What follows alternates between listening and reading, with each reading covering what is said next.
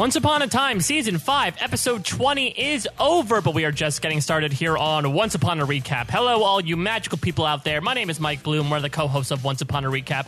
Now I'm joined by a guy who just finished cooking a delicious meal with the ambrosia he found in this week's Nature Box. It's Kurt Clark. Kurt, how you doing?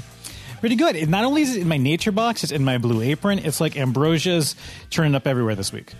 Well, I think there are a couple people that really might need that ambrosia, so you better have used it wisely. Yeah. I wasn't quite sure how to shave it or prune it down or whatever. I ended up just cutting the whole tree down and taking it all for myself. You were the culprit then. I think that's one mystery solved. Yeah. Bing. That was me. So a lot happened on this week's Once Upon a Time, but before we get to that, Kurt came to me before we recorded with a game in mind. Now, it's a little tangential to Once Upon a Time, but it is Disney and ABC related. So, Kurt, I'm going to throw it over. Tabulate as you normally do. Great. Well, and some of you may have, in the listening audience, may have heard this. So this game may be easy for you if you're playing along at home. Others, it may be fresh and new for you. But this past week, actually, I think it was a week ago, Monday of last week, Disney announced some live action films that they have slated for the upcoming years.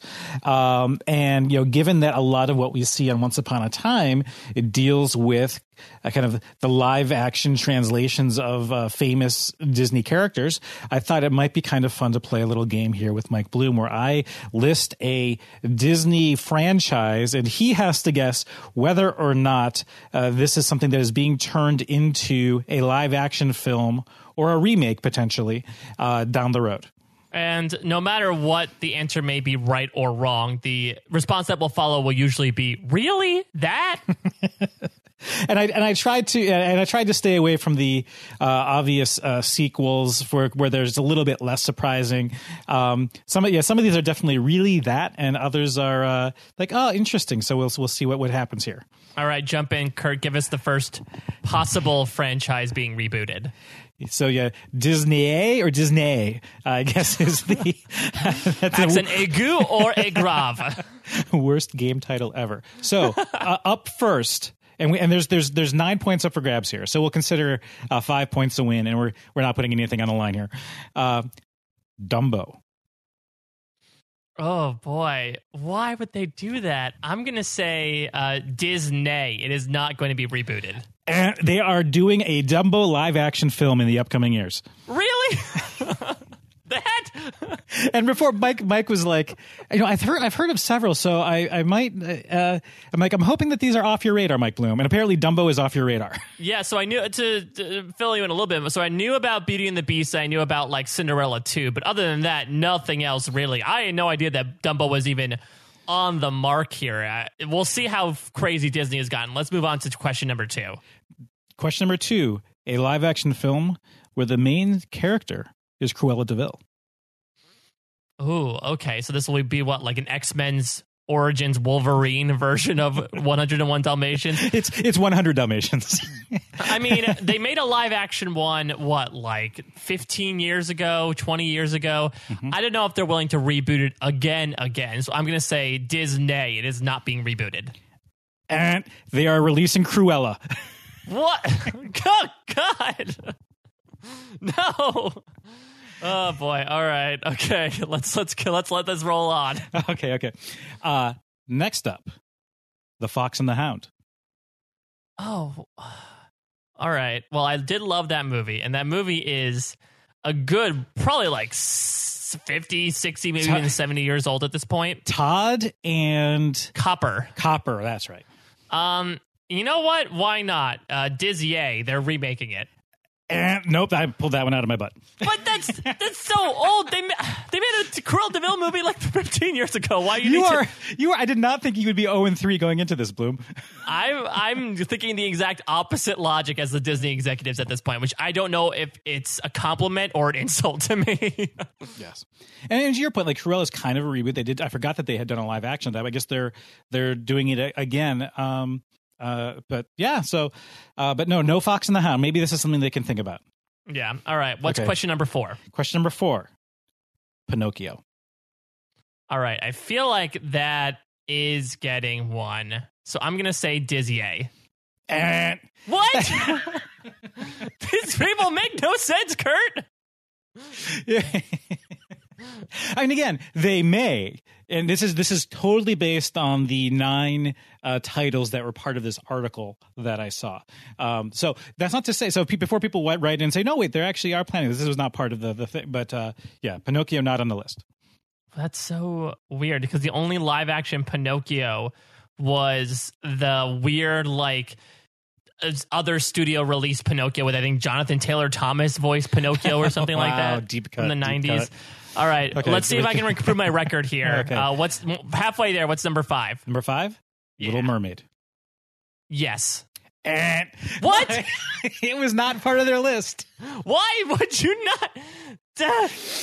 Oh God, I'm gonna have a nervous breakdown before we even recap the episode at this rate. The funny thing is, I almost threw in Beauty and the Beast as a fake. I didn't realize that actually was something that was in the works. But That's been huge talkings about the casting behind that. It's Emma Watson and it's what's his name from Downton Abbey? Dan Stevens, I think his name is. It's like I'm like at the 5-year mark and you're like at the 1-year mark in terms of like where our sights are set. Okay, ready for number 6? Let's see if you can make this a clean sweep, Mike Bloom. All right, sounds good. Mary Poppins. Yep, I know that one. Okay, yes, they are. They are going to be remaking Mary Poppins with Lin-Manuel Miranda playing Bert, supposedly, which makes me very excited. Anne Hathaway, I'm pretty good on. I like her more than a lot of other people do these days. But it seems, outside of Saving Mr. Banks, Mary Poppins really hasn't been touched for a long time, so I can understand it. Forgot about Saving Mr. Banks. I enjoyed that. Next up, Tinkerbell. Well, she already has her kind of spin-off series, but to make a live action one, that doesn't make sense to me. I'm going to say Disney. And there's going to be a Tinkerbell-centric movie, live action.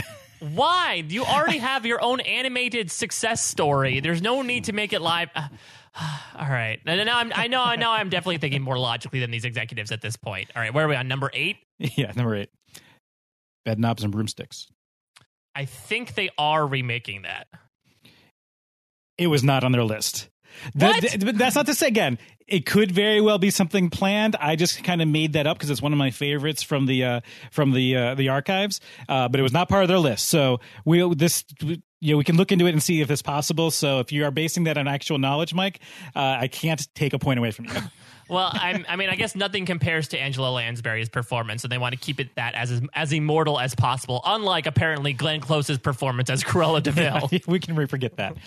Okay, last one. You're familiar, of course, with I believe it was the Eddie Murphy vehicle, the Haunted Mansion. Oh, of course. Which of these Disney attractions? Oh, God, I'm glad we dumbed it down to multiple choice for me for the last one. Which of these Disney attractions is being made into a feature live action film? A, Thunder Mountain. B, Space Mountain. Mm-hmm. C, Jungle Cruise. I feel like it has to be Jungle Cruise. There's some sort of, they're remaking Jumanji, but it's got to have some sort of element to it.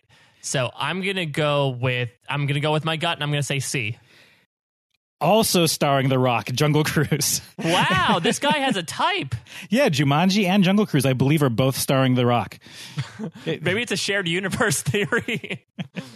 Maybe Jungle Cruise is actually an unofficial prequel to the Jumanji remake that also is starring The Rock. But yeah, supposedly Jungle Cruise will be going out. I'm guessing Space Mountain didn't get the green light because of the not critically acclaimed Tomorrowland, although I enjoyed it. But so let's see. You kind of got like 1.5, 2.5, right? If we count Bedknobs and Broomsticks. I'll go with that. I think we all lost in a way in that we discovered that they were remaking some of these franchises for no reason. But that was a super fun game. But I'm willing to let go of my dismal effort in the way that Emma lets go of Hook in the elevator at this point. Okay, yeah. Let's actually talk about this episode, and thank you guys for bearing with us. No, that's a lot of fun. It's very rare that we get to bring games in, so the more stuff we get to do, the merrier. And we do have a lot to talk about here. I won't get into spoilers about possible things going on for next episode, but we will definitely be addressing that at the end. But let's focus on the episode proper here. Firebird. Obviously, a lot of plot happened. You know, we talked for the past couple weeks about how character stuff was getting more prominence over plot building or getting to this end game of how do we get out of the underworld. That definitely flip-flopped this episode. But before we really dive into everything, I do want to ask you, Kurt, last week you decried #useless Emma. Is this, in your opinion, the most useful Emma has been the entire half season? She helped open a door at the end of the episode, so I'll say yes. That's the thing, because I think it's interesting that, again, there was a lot of character stuff going on with Emma, but I think just because of the way Hades tricked everyone, she didn't end up actually doing much, and the episode itself was pretty simple. If you're just like typing out the plot synopsis, it's, oh, Hades gets true love's kiss. He decides to open up a portal. Everyone eventually gets in it. You know, that's pretty much what happens. But there's a lot of stuff that happens in between. Let's be 100% fair, though. We don't have confirmation that Hades tricked everybody. There was a knowing, like even the glance that he gave back to the town before he jumped into the portal lacked a kind of evil grin that you would have normally expected to kind of be there. It was a little bit more blank. And so while all the suspicions are definitely pointing to it, and it could very well end up there, and there's people saying, well, it's obvious. But I'm saying we don't have official confirmation that Hades is behind this, correct? Yeah, I would say so. I think there's just a lot of suspicion going on from the heroes, almost akin to when Regina immediately suspected Zelena was up to no good in the past few episodes, when it was really Hades or other people doing things. So, yeah, for all we know, I mean, Hades could really be a changed man, and we do, again, see him become a mortal again, get true love's kiss, and walk off into Storybrooke, hopefully happily ever after. Because yeah, go ahead. And jumping ahead a little bit, you know, talking, if we look at the destruction of the Ambrosia Reservoir, you know, Emma did have to kind of go through a true love test to get in there, and Hades did say that he couldn't have gotten in there because there was this test that he couldn't pass. It wasn't out of fear. So unless there was, like, we get a flashback and we see that he tricked somebody into doing it, or there was somebody who loved, I don't know, but that's something to consider.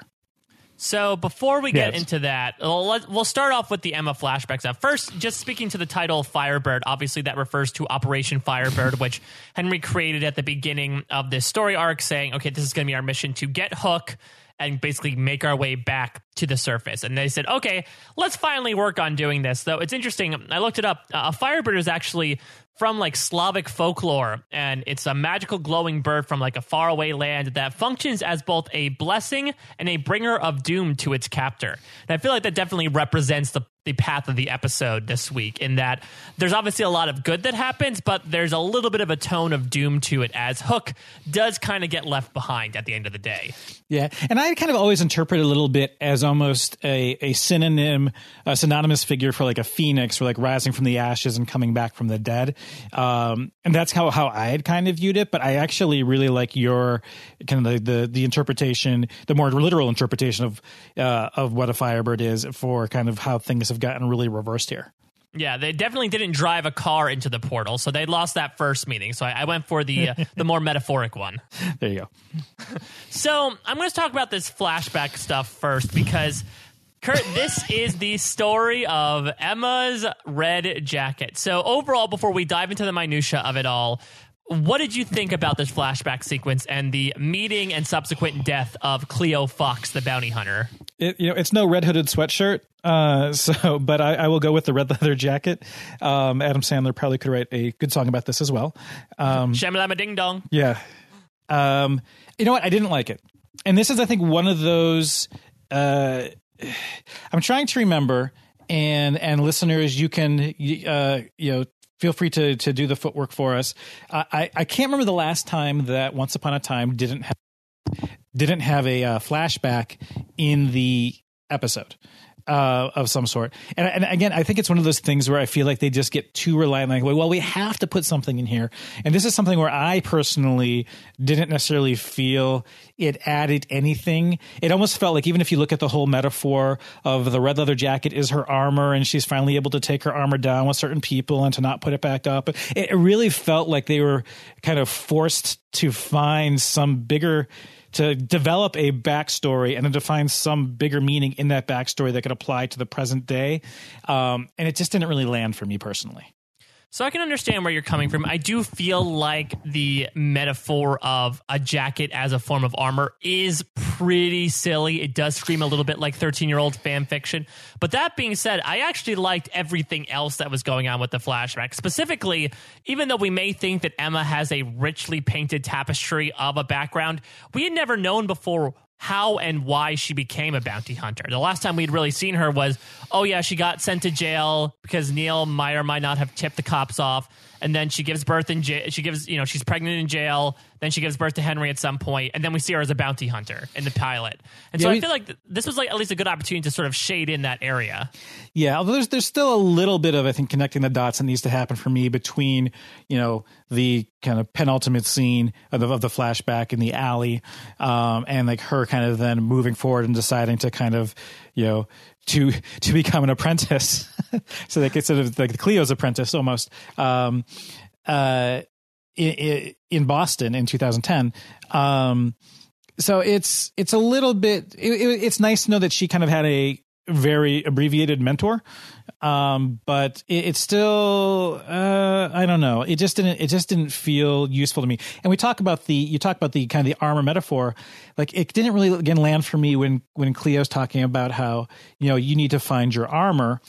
I was the same for your emotional whatever, to shield your emotions. For me, this jacket became my armor. And I didn't really see what that meant. Like, wait, you had to kind of put an armor up around your emotions, so you got a jacket? And I didn't feel like it was something that translated correctly as a metaphor for me. But I think part of that problem might be that we don't know Cleo as a character. Right. We barely know anything about her. We see her this episode. We're first introduced to her in Maine in 2009. This is Four Eyes Emma, so we know this is like her in the teenage/early 20s realm. And she basically, Cleo first tries to be friendly with her while Emma's in the phase where now she's searching the Northeast, trying to figure out where she possibly could have come from. But Cleo eventually shows that through her intuition, she knows that, hey, Emma skipped she's wanted for a bunch of crimes in Phoenix, and it reveals that she's a bounty hunter. There's a nice little callback in this first scene as well to the pilot, where basically Emma treats that guy, Ryan, that she's having dinner with, the same way that Cleo treats her here. It would have been nice if that had been like an upscale seafood restaurant too, instead of like instead of Shanty's Lobster House, if that had been like Shanty's Lobster Villa. I don't know. Show Lobster. Yeah, exactly. So Emma gets taken to the hotel room, and Cleo. First of all, I don't think Cleo's a good bounty hunter here. No. She does things like, "Yeah, I'm just gonna leave you in the room while I go to shower." Well, even when she confronted her at the Lobster House, I was like, it just seemed like very accusatory, and you knew that Emma was going to run, and then she almost gets hit by a car when she goes to kind of, she's kind of doing that Terminator march across the street. Match game. Nice. And yeah, there's just lots of like little things where she seems just a little bit off in terms of like her skill set. Definitely. Well, the thing is that we'll find out throughout this flashback sequence that like Emma will just keep escaping her. Like, it'll happen this time. Emma breaks out of the handcuffs, and if it wasn't for that picture of the little girl and the tracker app open on her computer, Emma would have been gone. We'll see later on that after Emma has that meltdown that, nothing's in her file at the courthouse, how did she escape Cleo yet again to get into the courthouse to break in? It just feels like for being a bounty hunter and supposed mentor to Emma, the girl doesn't seem that great at her job. And speaking of Emma at this point, you kind of talked about Four Eyes Emma. I thought there's a point, especially when she's kind of at the computer, there are certain points of this where she seemed to really be channeling Gillian Jacobs from Community and from Netflix's Love. There was this kind of manic enthusiastic vibe that was permeating how she was acting. I was getting this real that kind of feel from her in terms of who she was channeling. Well, she definitely Britted it when she decided to stay Yeah. at the computer and was drawn into the app, which Tracker, a little before its time in terms of the app name, but that also sounds like, I don't know, like a dating app for bounty hunters. With no E. Yeah, exactly. No E always seems to imply, except for Flickr, seems to imply some sort of dating app for me. Exactly. But Emma uses this app to kind of convince herself, hey, if my information was easy to find on the web, maybe my information about where I came from is easy to find.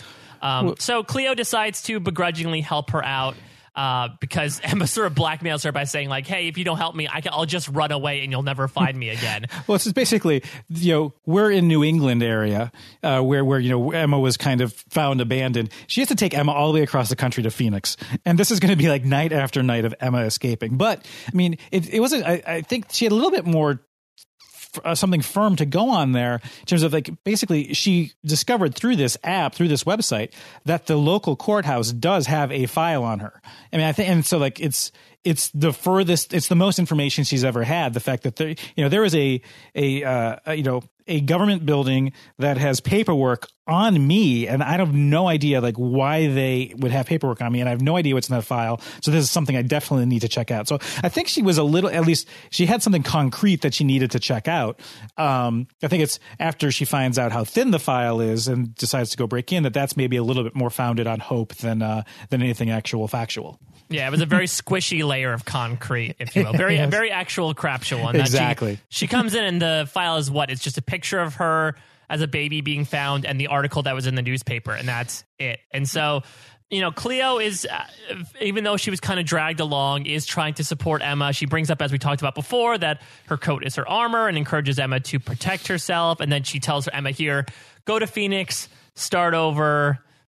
Let's just move on from this. But Emma is not moving on from this. Though I do like, again, if we're going to parallels with the pilot here, the relationship in this scene between Cleo and Emma reminds me a lot between Emma and Henry. When Henry's like, oh, no, I want to live with you. Let's run away. And Emma's like, oh, no, I'm taking you back. Yeah, that's something I hadn't thought of. I think that's actually a really apt parallel there. Yeah, I did feel a little bit for Emma, I think, at this point where, she goes through, all this trouble, and it's the first, like, concrete lead that she's had other than this newspaper article. The fact that there's this file on her, and the fact that the file pretty much only contains that newspaper article, is just had to be so deflating. So it's, you do start to feel for her. I did like Cleo's kind of, it's Phoenix. It's not that bad. You can actually, after, pay your debt to society, it's a good place to get a start. Like, yeah, it's not hell. No.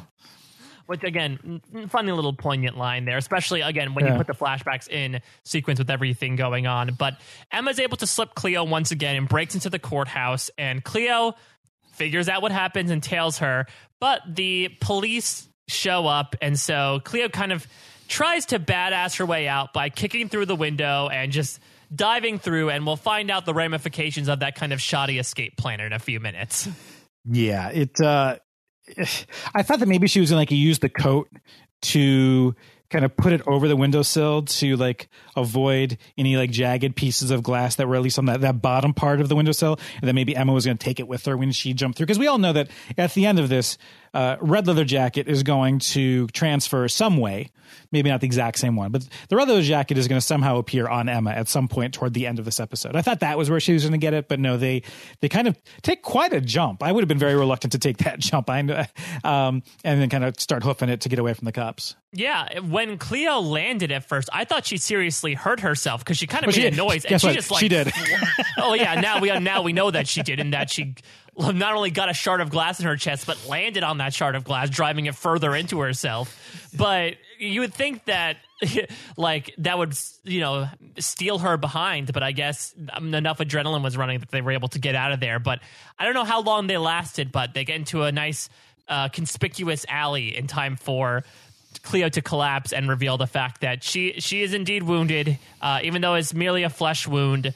She is mortally wounded, and we get some hard information out of her before she dies, though. Emma had seen a picture of her, of a girl in her wallet beforehand, assumed that it was her daughter, but Cleo reveals that it was a girl that she had given up and that she was kind of looking after from afar.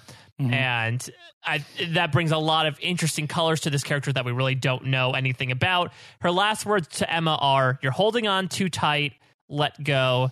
And she dies, and Emma decides to run away rather than face the cops. Right. And I think at some point earlier in the episode, we hear Cleo say, I know more about your situation than you think. And I'm like wondering, wait, is this another character? Is this is this a parallel from her other, is this another August, someone in our world?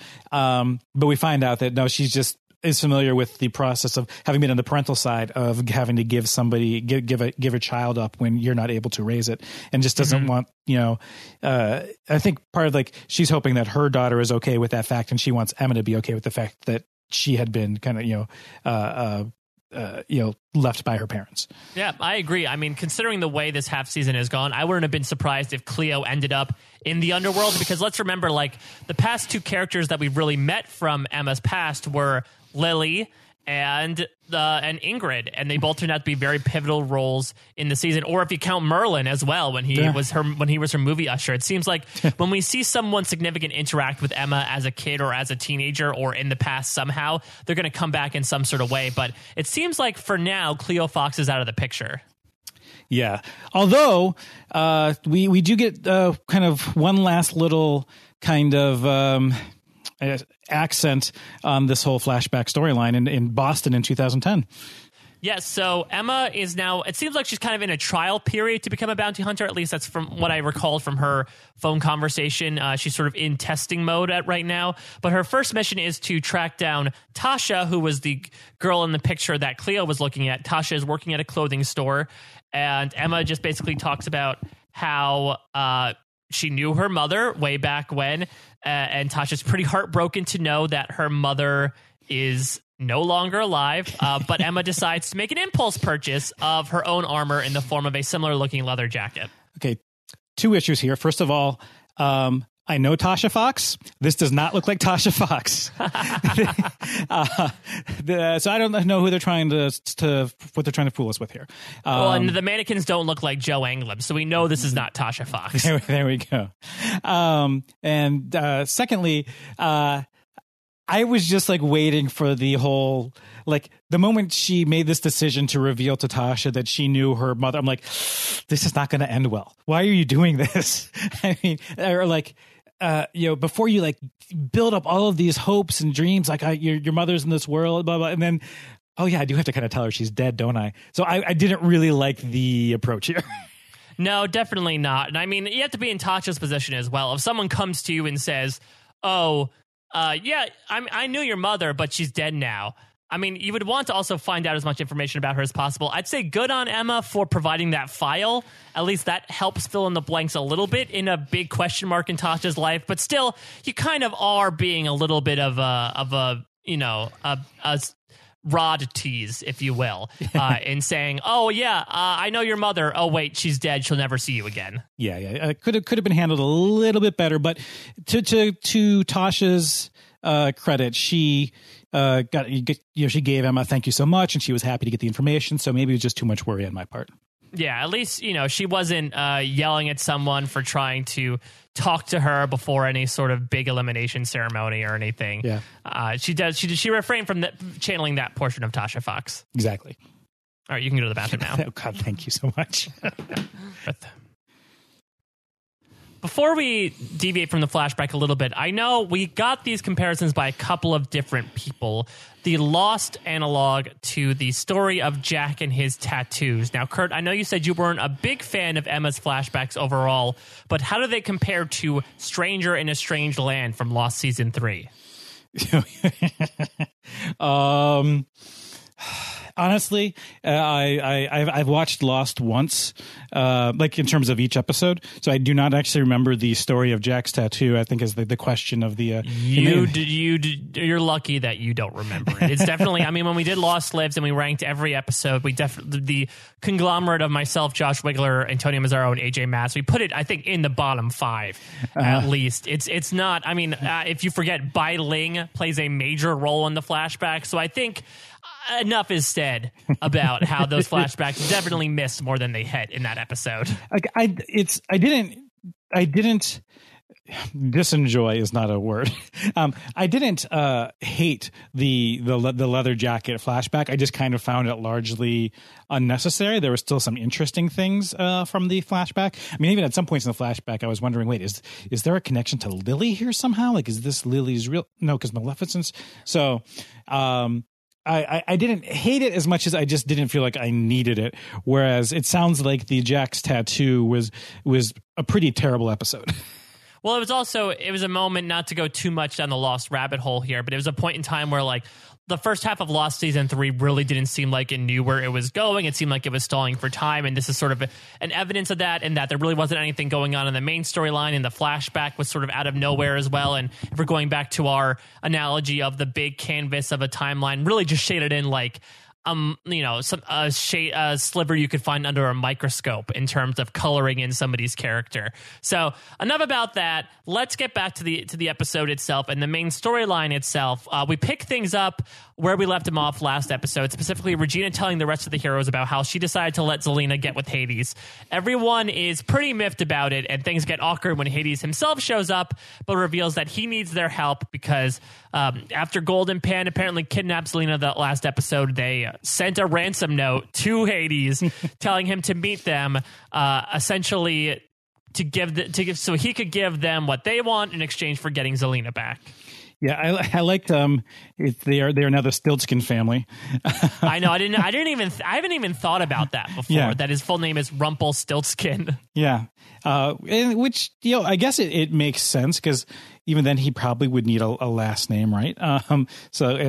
Rumpelstiltskin plus some is a bit much. So, and he is constantly referred to as Rumpel. Apparently that's his first name, and it's, unless Hades is just kind of being cute. But yeah, it seems like a fair trade. I mean, Regina at least initially offers to help him, but he's like says, no, Emma, I need you to help me. And she's ready to step forward with a hearty, why me? Yeah, but he to sort of, mitigate that question, he makes an offer to her saying, hey, you know what, if you do this, I'll wipe all your names off the tombstones and you can go home now. Yeah, which seems fair. Fair trade. I'd say so. And he definitely is playing upon her guilt again, because as we know, Kurt, Emma is feeling guilty that everyone else is down there because of her mission. Yeah. And I'm wondering, yes, technically, assuming that the whole, what she has to go through to actually get the ambrosia, or to get into the ambrosia layer, she's probably one of the most qualified people to do that.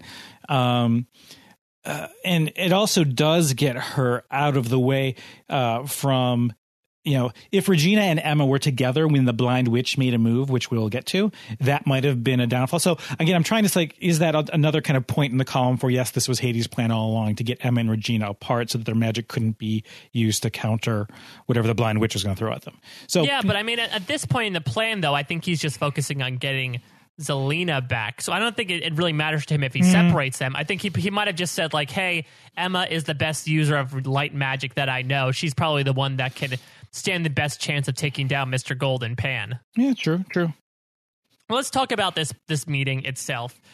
Pan and Gold appear with Zelena as they promised, but Hades holds up to his part of his contract and tears up Gold's contract, but Pan is not necessarily done yet, because he's sort of true to his Stiltskin family name, says, yes, we have a deal, but I didn't necessarily say you could have all of Zelena back, because let's remember, Pan needs a living heart so he can get back to the surface himself. But as he's about to grab for her heart, there's this weird little dialogue where Zelena says, like, you can't grab my heart, it has an enchantment on it. And Pan's like, oh yeah, that hasn't stopped me before. Do you really think that Pan is such a powerful magic user that he could get past that enchantment and grab her heart? He definitely goes in for it. He definitely goes in for it. He gives it the old college try. Luckily, I guess so. I might as well try. But I don't know if Emma wasn't there. I don't know if he'd actually be successful in doing it, because I don't know if his magic would overpower the enchantment that had been cast over her heart. Right, but at least God bless Emma. She kind of saves us from this awkward on-screen groping that of a young man trying to grab a heart from the chest of an older woman. And yes, I was actually kind of glad that Emma came in because that would have been a little bit awkward for. This is an ABC After Dark, so yeah, definitely. We didn't get our very special episode about Jiminy Cricket in Snow White's bosom. We're not. Gonna get that forgot very about special that episode either. Yeah, lots of bosom talk to bookend our time here in the underworld, Kurt. Oh, he was looking for Prince Philip's soul.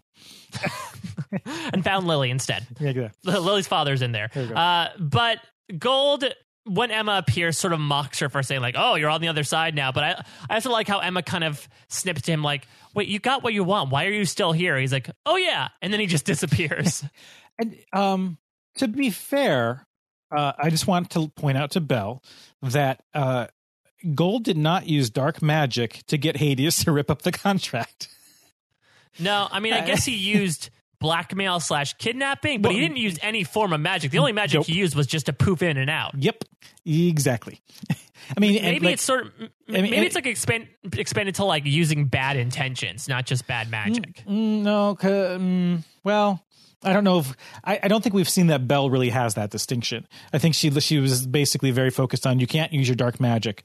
So yeah, but I did find the kind of the Gold realization. Oh, you're right. I'm gonna leave, and Pan's kind of like, what?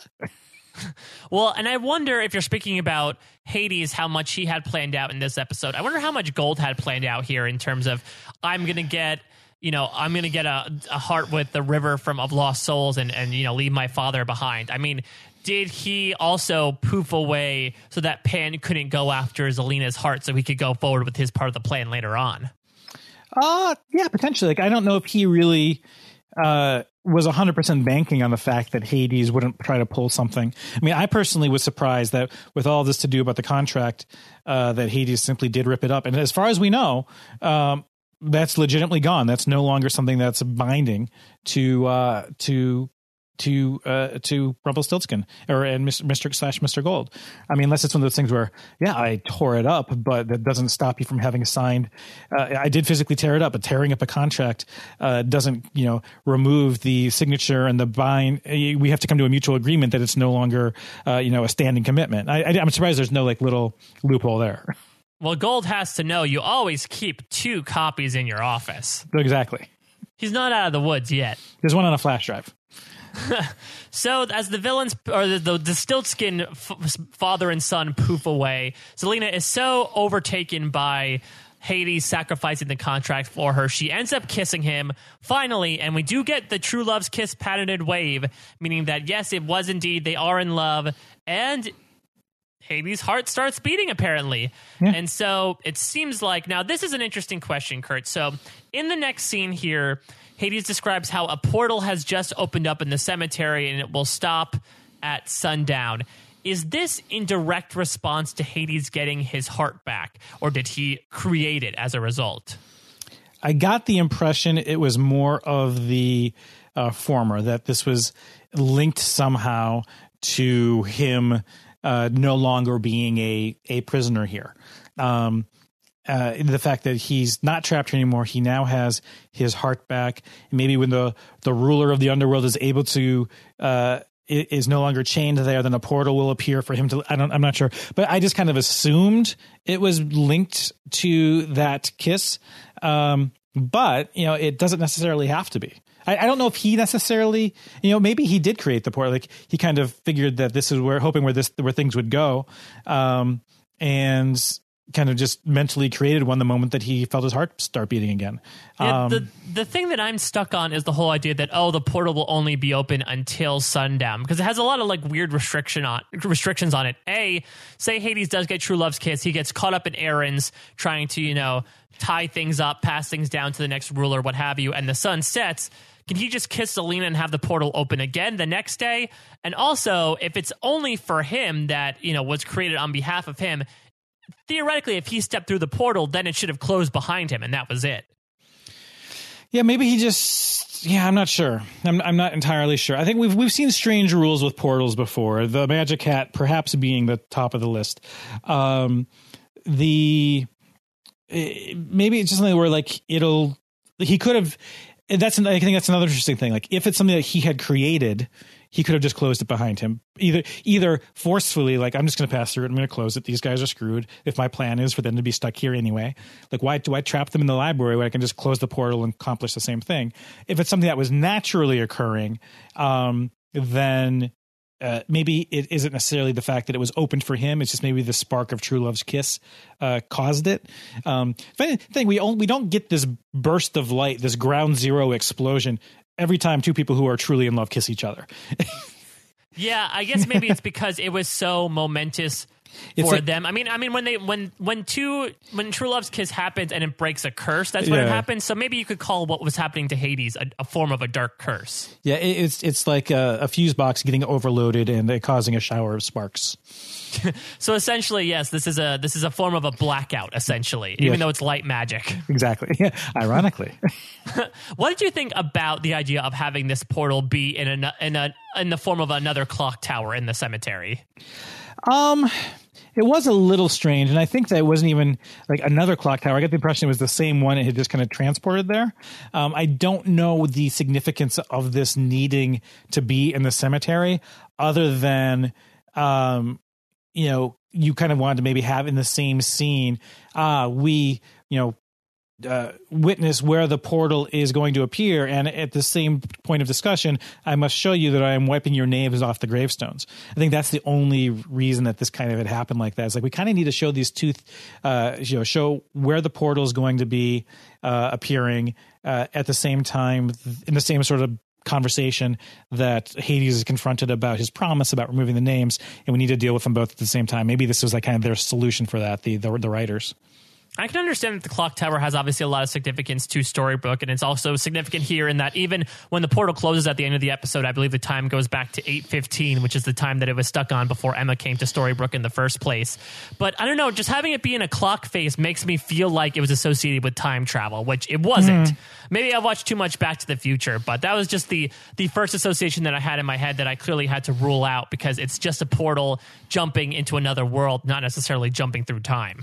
And we've seen that, at least very, very tangentially, the clock tower is linked to portals, in that when people leave the world, having, found their true, finished their unfinished business, and they leave through either the, upstairs or downstairs, then it kind of registers a little tick mark on the clock. So there is like a very, very peripheral attachment to souls entering and leaving the realm, or at least leaving the realm. So maybe that's the connection. I'm surprised that it actually didn't take place at the Sorting Pit.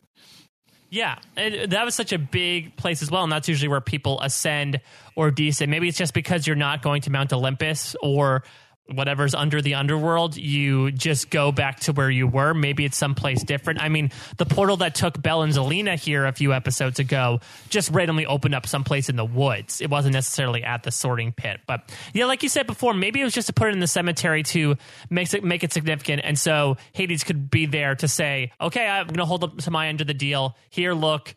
Here's Mr. Hades' magic eraser. All your names are off the gravestones. Yeah. And he... Again, he seems to be completely sincere and sticking to his word still at this point.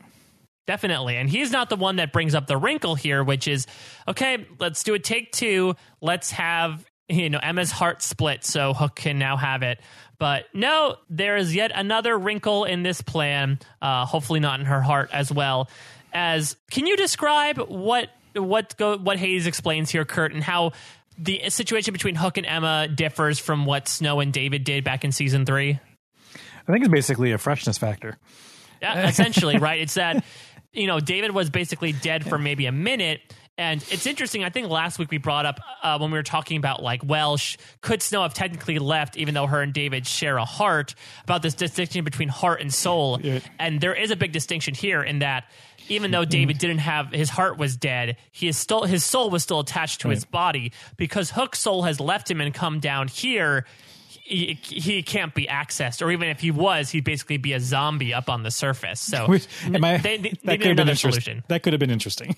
Listen, we had enough with one episode of Zombie Daniel back in season 2. I don't even want to imagine Zombie Hook. And And it raises a good question. I think we even brought up that conjecture last week in terms of like a difference between hearts and souls and the underworld. But like everybody here is physically and bodily here, whereas we're looking at kind of a projection of Hook. His body is still on the surface, and so it's like interesting. Taken away by those paramedics. Yeah, and so it's like, what do we? If Emma is giving her heart to this soul, the body upstairs is still not going to have it. So it's kind of is an interesting conundrum. And the fact that like if it is simply kind of restoring him to life, that's going to be a very interesting ambulance ride that's going on up there. Absolutely. So Hades kind of has a solution to this problem, but it's something that's only succeeded once before in the story of Orpheus and Eurydice. We definitely got our share of Greek mythology this episode, Kurt. Yeah, and they kind of a deeper cut too, which was I think interesting to see. And even at this point, I feel like he's like we go to his underground chamber, and there's kind of the Greek version of Once Upon a Time, the Greek mythology storybook that we see the story of Orpheus and Eurydice there. And so the fact that this was like really something, and he seems still to be on the up and up. You're going to tell, I'm going to kind of be keeping like an eye on that Hades meter and see like, when does it start to like go dip into that question mark realm? Yeah. I mean, it won't really, I feel like, until everyone starts saying, hey, maybe Hades set up all this, because I agree right here. He does seem very sincere and he's giving them a lot of information. It's interesting to compare the myth of Orpheus and Eurydice to the way Hades puts it here, which, I mean, we don't even know. He could even be manipulating them here. We don't even know if they succeed in getting out, because the myth of Orpheus and Eurydice from Greek mythology was that Orpheus went down to save his true love, Eurydice. He's able to do so, but he's given the contingency of when you walk to the end of the underworld, you're going to be immersed in a white light. You cannot look behind you at Eurydice, but she will be behind you. And as they walk through, Orpheus can't see or hear her, and so he gets nervous that the gods had tricked him, and so he turns around. It turns out that she was there the whole time. She was just in his shadow, but since he looked, she's down there for all eternity. So not so much a happy ending for them in the myth as they might be on the show. Exactly. Yeah, it's. And again, we've seen some liberty taken in the show with like the veracity or the accuracy of Greek mythology. So we don't know if, are we being given what he truly believes is the actual story, or is he kind of, shading the facts a little bit? The fact that he's kind of reading from a book, and we know that Hook can also read Greek, makes me think that, he is being legitimate here in terms of at least what the storybook is saying. The storybook. Well, let's remember Hades knows everyone's past, though. He might know that Hook knows Greek and decide to write a fake Greek book for him. Oh, that's getting awfully complicated. You never know. He could have an awfully complicated plan. This could be the biggest villain we've ever dealt with on the show thus far. He could have just said, no, I haven't heard of anything. like why make up this whole Orpheus and Eurydice thing as opposed to just completely getting them to abandon all hope, ye who enter here. Yeah, he could have just said like, hey, there's a thing you could do, because Once Upon a Time usually doesn't function of, oh yeah, this happened once and succeeded, you can do this. Usually the heroes of Once Upon a Time will just kind of take any lead they're given if it contributes to them possibly getting saved. Yeah, agreed. So I also like this bit of levity that happens throughout the episode of people just removing Emma's heart and her very clearly dealing with the ramifications. It'll be played for much more drama later on, but I think it's here when Hades removes it that she's like, okay, you could stop doing that, basically. And I forget like how easily the heart comes in half. I mean, it just kind of twists a little bit. Snaps. Yeah. It's like a little Pokemon ball. Exactly, but I guess is the soul the Pokemon then, in that the heart contains the soul a little bit? Yes. Wow, souls are Pokemon. You heard it here first, folks. We're getting real metaphysical here on this week's Once Upon a Time podcast. But Emma decides, okay, I'm going to go down there. It's the only chance we have of saving Hook and accomplishing our mission that we went down here to do in the first place. Meanwhile, Gold finds Belle and he kisses her, but nothing happens, assuming, I guess, as he alluded to the previous episode, he did it his way. It wasn't her way. So I guess it's not technically true love's kiss. But Pan appears and basically says, hey, remember me? I still need a heart. In exchange, I will offer you the only way you can apparently get Belle back to your world, Pandora's box. Kurt, without mentioning Jesse Goddard's, when did we last see Pandora's box? Did we see Pandora's box in Once Upon a Time? We did. We saw it during the Remind me. Neverland arc. I can understand why you may God. have forgotten it. Pandora's box was an object. It was the MacGuffin for like the first half of the season because Gold said, "Oh, this is an object that can basically trap."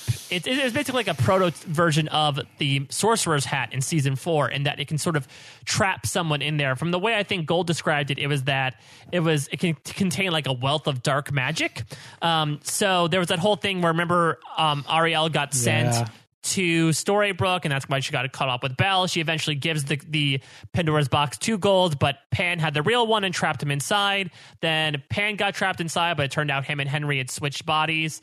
But we got a question about it from Rachel saying, isn't Pandora's box supposed to be a punishment?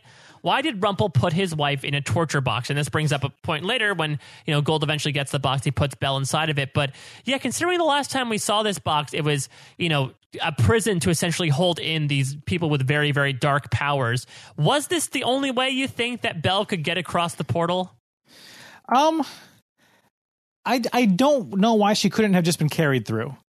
I mean, unless Gold was concerned about being able to literally carry her through, but then you get an arrow lift or something and you can easily get a Firebird to bring her through. There you go. The funny thing is, like, and I completely understand now why I blocked out Pandora's box, because it was from the season that shall not be named. But like, I immediately knew when he held it up, maybe because it was a box and there was Greek writing on it. Like, I just intuitively figured out that this was Pandora's box. Maybe there was a subconscious part of me that remembered it from season 3A.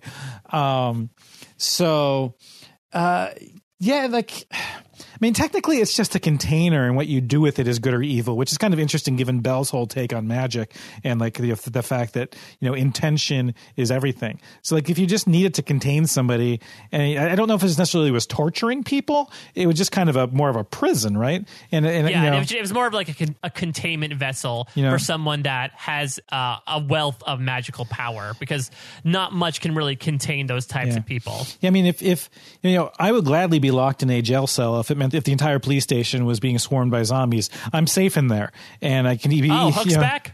Yeah, there we go. So I didn't really have too much of an issue with it. I was actually confused by the phrasing of it at first when Pan said, she'll stay in here, but the price is a heart. I thought that there was something like he was saying that Pandora, this like evil spirit, or that all of the ills of the world will stay in here if you give me a heart. Like, I was very confused about the phrasing of it. I had to go back and listen to it. It's like, okay, I see it. You're actually literally saying you're going to be able to transport Belle in this. And so I didn't have too much of an issue with it. I mean, he's a dark one. I heard Pandora is the shipping name for Peter Pan and Dora the Explorer. Oh, I'm not. I don't know how to toss that particular. Season 6. Yeah, Dora the Explorer comes to Storybrooke. Oh, I've got nothing. Well, let's move from nothing into Henry talk, shall we? Yeah. So Henry has something to do this episode, Kurt. He's sort of feeling a little guilty that while they're on their way out, they haven't really saved. They've saved a good handful of people, but not everyone. But now that Hades is leaving, first of all, we get some clarifications here. Hades again says that, while I'm leaving, the underworld will still exist, and it can exist leaderless. Essentially, I was there to just sort of control people, but otherwise, when I'm gone, it's just a place where people deal with their own business. But Henry realizes I can help people figure out our own unfinished business. Now, we'll talk about this a little bit when Henry's out in the story square writing down people's unfinished business. But what did you think about this plot point that Henry is using his powers to sort of just write down what everyone's unfinished business is? Is this sort of author territory or more psychic territory? I thought it was more author territory. I also thought it was none of his damn business, to be completely honest. I'm like, this is a place where people are supposed to figure out their unfinished business. just because they are having trouble doing so, that's part of the issue. That's something that people have to kind of work through for themselves and figure out what their unfinished business is. He seemed to be like people, most of them don't even know what it is. I can help them. Well, you know what? You're not a licensed therapist. This is, and you're not really helping them by just kind of making something up or even directly telling them what it is. It's part of this, one of those things where the journey is, is the process, is the cure. So I actually had major issue with, for several reasons, which we'll get to, for Henry deciding that this is what he needed to do. And I think we also need to clarify here. I mean, if you know what your unfinished business is, that doesn't mean you're automatically going one way or the other, right? It's not an automatic trip to the sorting pit.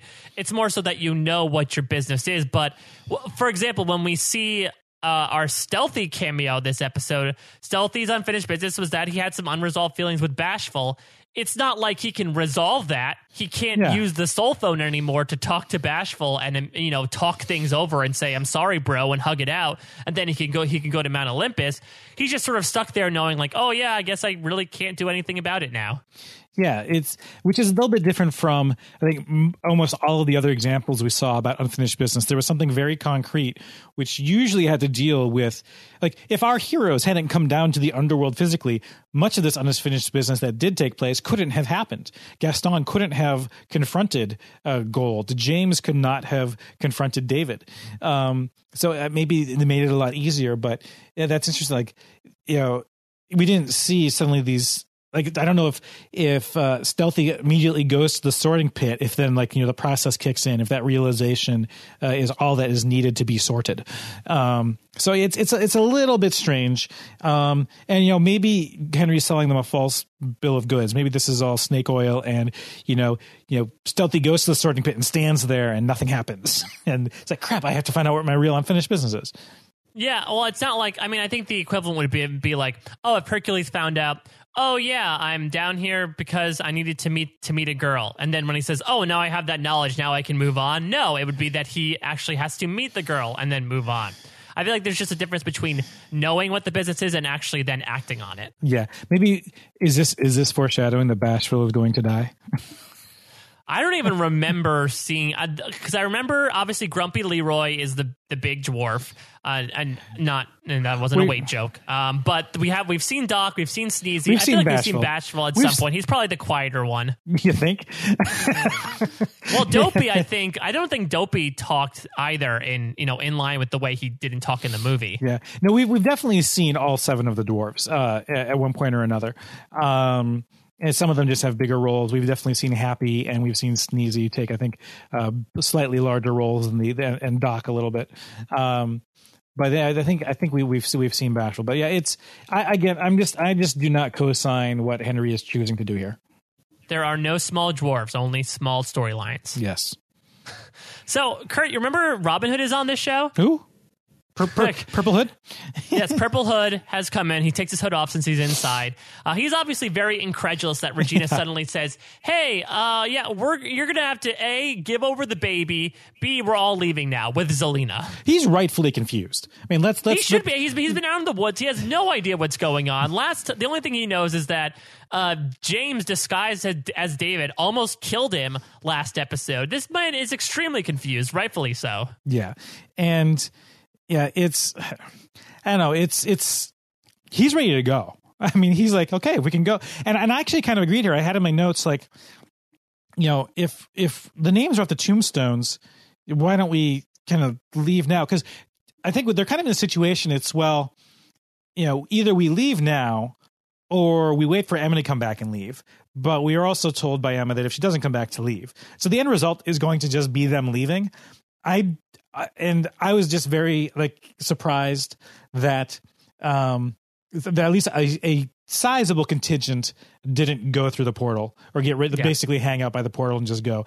The fact that they're kind of stalling and waiting for Emma to get done with her quest so they can all go together, I didn't necessarily think that was the best idea. Like maybe from a story perspective, if she gets in trouble and there's something she needs help with, we should be here to help her. Okay, that does make sense, but it does end up actually biting them in the butt that several of them decided not to go at their earliest opportunity. I completely agree. I wrote the same thing in my notes when Zelina's like, oh, let's just go down to the cemetery and wait to step into the portal. And I said, that's a great idea, because knowing these people, if they decide to wait, something bad's going to happen. And it's exactly what happens, and they almost miss the portal because of it. But they all decided, no, you know what? Henry has a great idea. Let's just help people while we wait for Emma to finish up her mission. Henry. Every time. Yes. So we get a tiny scene here where Emma and Hook's elevator hits the bottom floor, it seems, the Underbrook. But Henry is doling out unfinished business. We talked about our stealthy cameo. That's fun.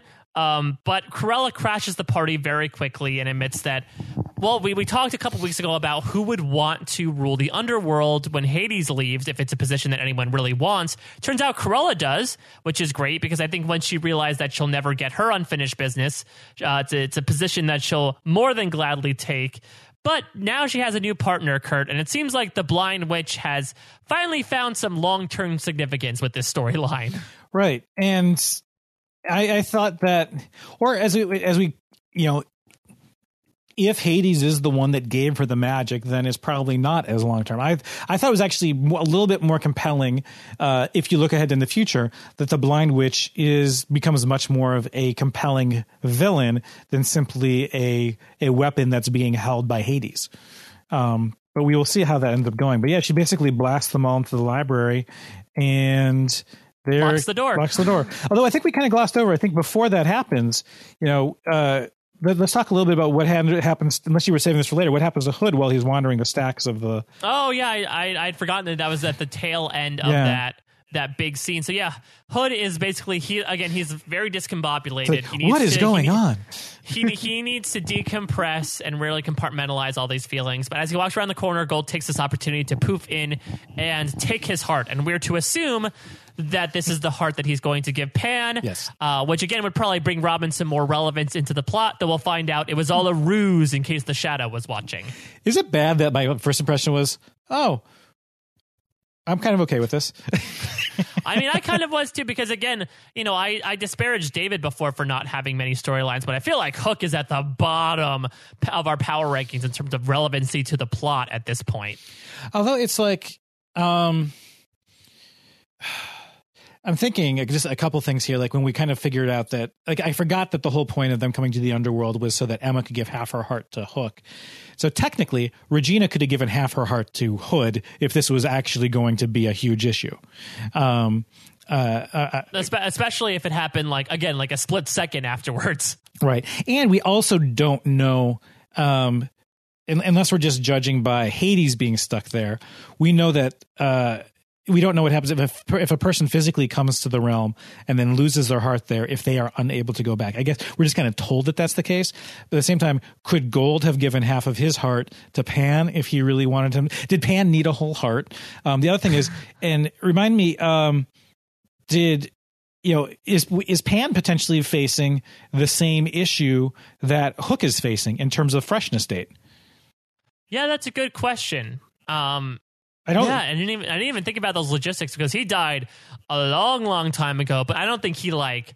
I mean, we didn't see Pan's body get taken away by the paramedics. I think he died via like magical instrument, because it was Gold that stabbed the both of them with a sword. Yeah. So I'm not entirely sure. I can't remember if Pan disappeared as if he magically dissipated, or if he actually died like Hook did. But yeah, that's an interesting question, what the difference might be between why Pan was able to take someone's heart theoretically and go up to the surface, but Hook isn't able to. Right. And I think the whole Hood thing became much less of a problem for me, in terms of I'm okay with that. When I realized, well, if Mary Margaret and David can each kind of deal with going to and from with half of a heart, then yeah, Regina can give up half of a heart to Robin Hood, and we're fine. This isn't really a huge game changer. Yeah, though, again, with all the evil stuff that Regina did, it's going to be a pretty spotty heart. Maybe Robin Hood gets the bad qualities and we get a nega Hood. Or so he cuts it in half. It's you take this half. It's a little better. Yeah, you take the rotten half. I take the one that looks a little still good, a little still juicy. Yeah. So Emma and Hook arrive at what seems like their big test. It's just a simple scale with Greek written around it saying only a heart with true love can pass. which is a nice way for them to talk about their relationship. Because, yes, Emma did say she loves him, but they were trying to figure out if it really is true love. And Hook actually kind of lampshades this by saying, why do we only talk about our feelings when someone's life is on the line? And this is when Emma brings up her armor and that she is admittedly starting to shed it.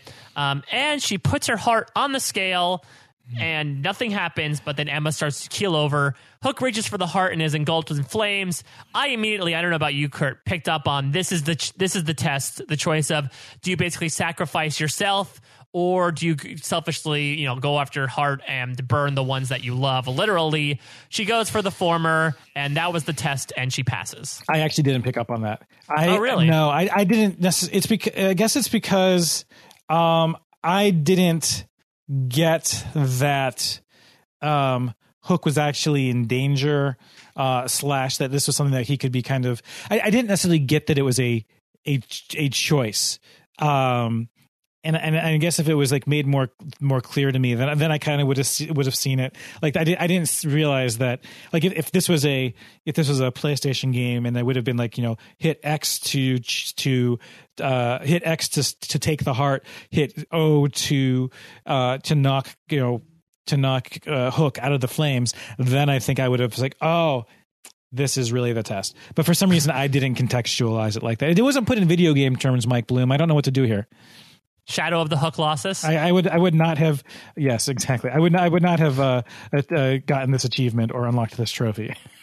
No, I guess I came into it with more of an open mind, especially when Hades said like, yeah, I don't really know, but when you get down there, you'll be faced with some sort of test to determine whether or not your heart is worthy to go through. And so I could definitely see like, oh yeah, these Greeks are tricky and they're going to make a test on top of a test. Yeah, there's not an oracle there to ask them a question or something like that. And it was like, okay. Yeah, no Sphinx asking a riddle. Yes, exactly. So Emma and Hook find the ambrosia tree, or at least what's left of it. The giving tree is now reached the end of its life, I guess. It's just a stump, even though it's in an interesting like brassy stone circle. Yeah, and I think it would have been if we were meant to definitively know that Hades was up to no good here, it would have been interesting to like have like the skeletons or the bodies of Eurydice and Orpheus be in this room. I think that could have been an interesting twist, maybe a little bit dark, but it's just a thought that I had. Or the skeletons could have come to life, and that would be a Jason and the Argonauts reference. With like really, really bad animation, which would never happen. Well, I mean, this is Once Upon a Time. If they did the Scarecrow, who knows? They really opened Pandora's box on that one. Oh, dear. This is where they see the ambrosia tree basically cut down. And that's like, oh, you know what? Hades, can't trust him. He doesn't want us coming back with him. Well, specifically Hook, and Hook has kind of been wary of Hades ever since the beginning of the episode when Regina says, oh yeah, I sent Zelina to be with him. Hook says like, oh, I don't trust him when they're at the cemetery. Again, Hook says, oh, I don't really trust this portal thing that you're talking about and you wiping your names off the gravestones. And now again, Hook is jumping to conclusions. Like you said at the very beginning of this podcast, we don't 100% know that Hades was the one behind all this to make sure that only him and Zelina got through. The other heroes also ruminating on this idea as well. But let's talk about the scene that might tip that meter, you said, a little bit in the other direction, in that Zelina's worried about her sister. They're standing around the cemetery, but Hades tries to comfort her and says, hey, you know what? They're heroes. They'll get here, especially without me in the way. Wink, wink, nudge, nudge. Zelina finally relents, and the three of them walk through the portal, but Hades just does give one last look behind him, and that could be construed in a myriad of different ways. Kurt, tell me what you're thinking right now in terms of how this scene falls into the big theory that Hades may or may not have manipulated events so that the heroes could not have gone through the portal. I will quote from my notes at this specific point in time. At this point, I'm still not certain it was Hades. I think this holds true. I mean, we spent, 5 episodes, both of us saying, well, maybe he's sincere, maybe he's not sincere. And I feel like it's in true fashion for us to not make a decision one way or the other. Because there's no gun to my head. you kind of said wink, wink, nudge, nudge. I think I just wasn't getting enough of a wink, wink, nudge, nudge there. It was, I mean, the fact that Regina and Emma both jumped to the same conclusion at the same time, so close to each other. It just seems almost like we're, again, it is a little bit meta. It is from a storytelling perspective. I'm looking at this. It's like, it's almost too neat and too clean that's the case, and that's what's going on. And they think, like, if he didn't want them to go through the portal, then he wouldn't have gone through and left it open. He would have waited to like the absolute last moment, kind of stayed there, and provided some sort of barrier to them. Like if they do start to approach, then unleash all hell, have Zelina go through and say, you know what, I'll stay back and make sure they come through. Although Zelina wouldn't have probably bought that. So I'm just not, although I think it's likely that he is behind it, I am reserving the small fraction of judgment that, it just hasn't been spelled out yet. We haven't seen the dead body yet, so we don't know they're dead. So we're like one of those situations. We might talk about that and possibly other meanings of that next week from what you just said. Okay, yeah, sure. But I mean, speaking towards that, I do think, there is enough of an ellipsis at the end of this scene to kind of say, well, yeah, there's a chance that Hades might have done. Hades been up to no good and has been manipulating everyone all along just so he could get through the storybook. But at the same time, maybe it was just bad luck. Maybe the Blind Witch and Corella were acting on their own. Maybe Orpheus and Eurydice decided to cut down the tree after them so that no other people had to go through these sort of trials. We don't know. But I will say that them going through the portal was something I was kind of cheering for, just because, again, for spending so many episodes with nobody, not since basically Ruby and Belle and Zelina fell through the portal, have we seen anyone go in and out of the underworld other than getting thrown in the River of Lost Souls. I was happy for at least some sort of progress one way or the other. Yeah, I think we pretty much called how soon it was before Hook would be rescued, but we've spent a lot more time in the underworld than we thought we would. Yeah, though we did meet, I mean, I know the finale is 2 hours and it's technically 2 separate episodes, but we did technically get our, 2 weeks before the finale is when we escape the main setting, and the other 2/3 episodes are going to be in a completely different place. Yeah. So we have a little interstitial here in between all of our action where Gold brings the heart to Pan, and Pan he's ready to do it. He's ready to go. Let me go now. But Gold tells him, timing is everything, Papa. And so Pan decides to wait, and that will obviously come to fruition later on. But for now, we have quite the emotional scene, Kurt, as with Hades leaving, the underworld seems to be shaking a little violently. Again, not entirely sure why, considering that he was just a position he held in the underworld. It was not directly connected to him. But as they get to the elevator after, unfortunately leaving the place where the ambrosia was, Hook decides, I'm not going to go up. This is where I leave you. Now, Kurt, what did you think about the emotional weight of this scene? Did it hit you at all? No. I had a feeling, but I didn't want to assume. and maybe why didn't he go?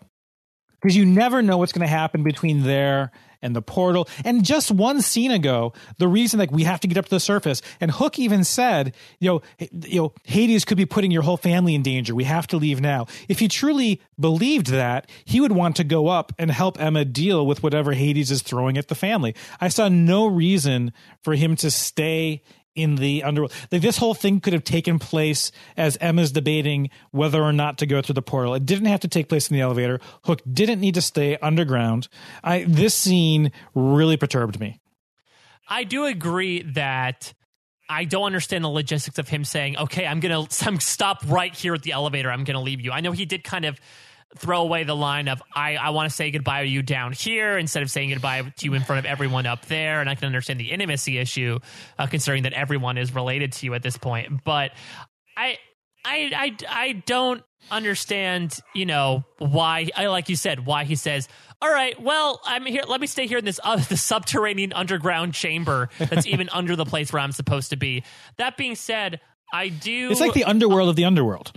Yeah, it's underworld. Yes. I do understand the emotions behind it, though. And I mean, this scene was emotional to me, at least, because, I mean, it does poke upon something that even Hook brings up. He tells Emma, you should have let me go in Camelot. Don't make that mistake again. And we realize that Emma does really have a problem, even after she did kind of let Hook go by letting him essentially sacrifice himself and take on all the Dark One's power. Even though she tried to let him go there, she still didn't let him go because she says, oh no, we're going to go down to the underworld and find him.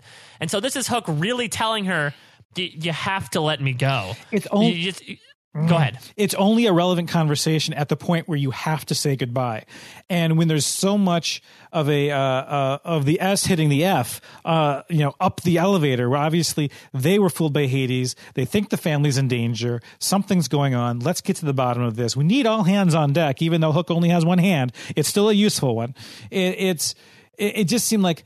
I agree that this is a relevant conversation for that point when you do need to say goodbye. But this is not a point where you need to say goodbye. This is a point where you need to get up that elevator, find out what's going on, and help your family. And I really did not agree with Hook's selfish decision to stay at the bottom. Well, maybe Hook felt that the more I go up there, the more I stay with her, the more distracted she's going to be, and the more of a possibility that she's going to screw her and her family. If I make a clean break now when she goes up in that elevator, all she's going to think about is just surging forward and getting through that portal. Maybe that's why he decided to sort of segregate himself down there. But I do agree with you. I think right conversation, wrong place. But I completely disagree. I think what's going to be distracting her more is if she realized she just left Hook at the bottom of the elevator, whereas if he doesn't even bring up the conversation and he just kind of, let's plow ahead. Like, she's full storm. Let's go up the elevator. Let's help. Let's figure out what's going on. She would not even be thinking about the whole Hook can't do anything. If anything, he's like put her in a worse mental position by like having her like stay behind. I mean, I thought she was gonna get her arm decapitated. Well, I guess you can't decapitate an arm. Well, yeah, there's that whole last shot of her reaching through the elevator as careful. I definitely had the same thought of like, Emma, put your hand back in. Put your hand back in. You don't want to hook as well. Exactly. Yeah, she almost hooked herself. It's like this completely. I would have been probably all aboard this conversation if it had taken place in the cemetery next to the portal. It did not have to take place in the underworld. Yeah. So let's remove the location from these circumstances completely. I mean, I think there are some very poignant things. Then it was very, very touching. I love the fact that he told her not to put her armor back on, and that she reminded him not to let her be his unfinished business. So I did like that, Mike Bloom. And I think it was a great character moments between the two. And again, I loved how they went back to the well with Emma of, you just have a problem letting go in general, and the same well that the pages from the storybook were thrown in. Yes, exactly. They all funnel back into the same river of discussion at this point. Nope. But I think that, they both made very salient points. And I have no idea if Emma's going to hold up to, if either one of them are going to hold up to their ends of the bargain here. But it was as much of a nice clean break as possible. And if we talk about things relating back to the flashback, I mean, this is essentially what Cleo told Emma, to always make sure that you don't hold on to things too tightly. You need to let things go when the time is right. And she's really forced to right here. Yeah. And just do it upstairs. Hey, family show. Okay, true. Sorry. Do it in the crypt, if anything. There you go. That's what Robin Hood taught us. That's his one contribution to the show. Exactly. So Emma, even though she's very shaken, does come up to the elevator, and her and Regina do help, break through the doors, and they're all in the mindset of, okay, Hades is going down. He obviously wanted to get through the portal and leave us behind. Let's get there ASAP. But meanwhile, we have some father and son material to work out here with Pan and Gold.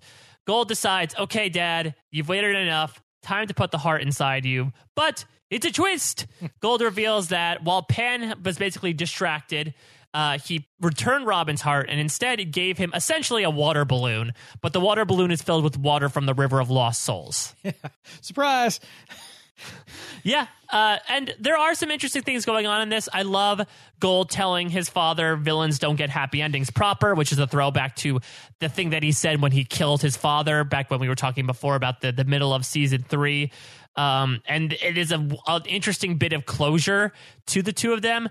I don't know. I personally wish we had gotten more Pan. I know Robbie K's schedule might have been a little off. And I don't know how much they would have been able to tie him into the other stuff that was going on in this half season. But I feel like, again, for who is, in my opinion, the best villain the series has had so far, to only have 2, maybe 3 episodes of him was very underutilized. Yeah, it was. I was a little bit surprised to see this happen, but it was an interesting exit for him.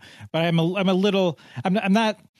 I should say I'm not disappointed in how the show handled it. I am disappointed that we will not see more of him. But I understand. Yeah, we're not going to see any more of him forever, it seems like, because I don't think, especially now that Hades left, we didn't see any shot of everyone coming out of the River of Lost Souls that had been thrown in there before. We're to assume that he's going to be in there forever, and it seems like quite a party is building there. Yeah, it's getting crowded. We need like a la Jury House footage on Big Brother. We need a River of Lost Souls footage. Exactly. I do have a question about this scene, though. I mean, if this was Gold's plan all along, why did he choose to wait so long until the last minute to do so? Theoretically, if he essentially killed his father by doing this, he could just as very easily do it the first time Pan asked and then not need to worry about it. Yeah, I guess so. I mean, the dramatic effect, I'm not sure. I guess make his father worry a little while longer and, go put him through some more mental torture. I'm not sure. Yeah, and maybe there was like a discussion between him and Hood that we did not see. Yeah, very true. And I also thought it was interesting his logic of like, oh yeah, well I knew you were distracted. Yeah, I did it. So I'm not entirely sure. You can take a break now, dude. Sorry about this. No problem. So let's talk about the final scene of this episode. The heroes are able to all rush to the portal, of course, just in time, because this is a TV show after all. But Emma decides to monologue a little bit with David holding on. She talks about how I bought this coat to function as armor to protect me from hurting those that I love, but this armor is actually a reminder for me to protect those that I love. I don't know, she admits, I don't know if I did the best for Hook, but I can't lose anyone else. So she decides at the very last second to jump into the portal. Kurt, were you at all worried that Emma's profuse talking about how she didn't know if she did the right thing for Hook would lead to her getting left behind in the underworld? First of all, the soliloquize, is that a match for a monologue? I'm just curious. I guess so. Is that close enough? Ding. This was very Hamlet-esque. This was very to be or not to be of Once Upon a Time. I'm like, get in there. I think we both probably knew that it was as funny as it would have been for the portal to like close on her like partway through her her speech. I think we both knew that she was going to finish it and get through just as it closed. Mm-hmm. To Hook or not to Hook? That is the question. Yeah, apparently not to. No, apparently not to Hook. At least for now. I think it would have been in a dark comedy sense if it ended up closing behind her and she was stuck there. Though at least she'd be with Hook. Though Hook would probably be pretty furious with her for him saying go and then her saying okay, wait, never mind. But it seems like everyone is on the other side except for Hook, and they are ready to apparently face down Hades, who, whether we know it or not, might or might not have plans to have his own takeover of Storybrooke and or the world. Any more thoughts about this episode, Kurt, before we jump into some questions and theories? No, let's jump in. Okay, so our own Once Upon a Recap fact checker asks, seriously, why can't Henry just write Hook back to life? Now, we know, kind of tracking this author storyline, that Henry at first was told you can't write someone back to life, but then he found the supercharged pen in the Sorcerer's Mansion, and now I think he has the power to do so. So the question is, Kurt, why has Henry not had that idea yet to write Hook back to life? And this actually connects to a question separate from this that I have. Well, I think it's he's sticking to the rules of the author, and I think he's not altering reality. I think he's able to tell stories that are untold, but he can't change what has happened. I think by writing Cruella back to life, writing Hook back to life, that would violate the code of the author. Writing in that white space that we've talked about in the past in terms of the flashbacks, writing in the white space for something that is a potential truth for Stealthy does potentially work. It's not necessarily altering what it's not altering something, making something that was false into something true or whatever. It's actually kind of filling in some of that blank space for a possibility. So I think that's kind of the way that I think of it. So connected to this in terms of Henry and the book, Henry makes a point to leave his book along with the unfinished business pages behind in the library while they went to the portal. Do you think that's going to have any sort of significance, especially with Hook down there, assumingly trying to pursue his own plot to sort of get Hades back down here? Do you think Hook might go after the storybook, or somebody like Cruella might get her hands on it and use it for evil purposes? Potentially. I didn't necessarily get a big dramatic moment, and like I didn't see him leaving the book there as this end point that made sense to cap off a story. Like, the perfect ending. He left the book there. It seems to be a little bit more of a Chekhov's book as to what does this potentially mean versus it simply I believe Chekhov wrote plays. Oh, okay. Well, maybe it's a playbook. I saw it potentially as I see it potentially having a little bit more impact than simply being the conclusion. Like, I don't see why he had to leave it there for them to be able to finish their stories. Yeah, I'm not sure. I just know, like, again, with the possible shot of Hades looking back, whether malevolently or innocently, before he goes through the portal, there was a similar just sort of languishing close-up on the book when Henry leaves it. So maybe it was just sort of to frame the scene, or whether it actually meant, oh, this book is going to come into some use. I thought it was of some prominence. Yeah. At the very least, it's potentially there if the writers, not the author, but if the writers need to use it again in some way. Definitely. Because we also know, I mean, this was the underworld equivalent of the book. There is still the overworld equivalent of the book. So it just also made sense for it to be left here. Plus, there's a whole mansion filled with blank books, remember? So I think Henry could have given that copy away, even if it was the overworld version. Yeah, true. So Nathan Bayless asks a couple of questions. First, he says, do you think that there is any chance that Pandora's Box brought back someone else besides Belle back to Storybrooke? Perhaps a next season villain. So as I talked about before, when we saw Pandora's Box before, it was meant to contain someone with great evil and great dark magic. Do you think that it was down there, obviously, in the pawn shop? Do you think that someone else might be in there and that Gold accidentally brought over the biggest bad we've ever seen into Storybrooke as a result? I don't feel that that's the direction they're going. I'm trying to think of this from the perspective of the evil being trapped in Pandora's Box. Is the moment that Gold opened it up to put Belle in, you'd think we would have seen someone try to sneak out. Or someone say, like, ow.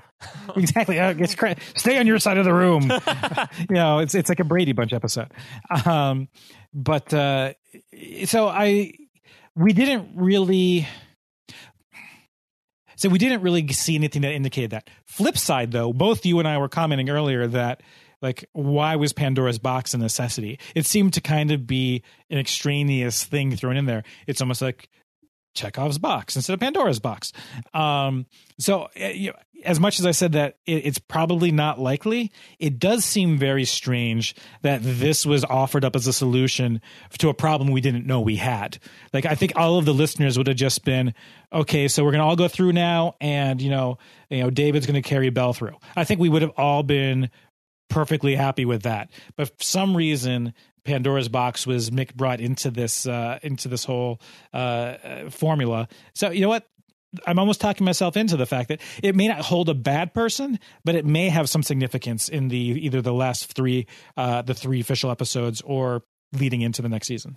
Yeah, I have my own theory here that I'll throw out there. I think they're putting Hades in the box.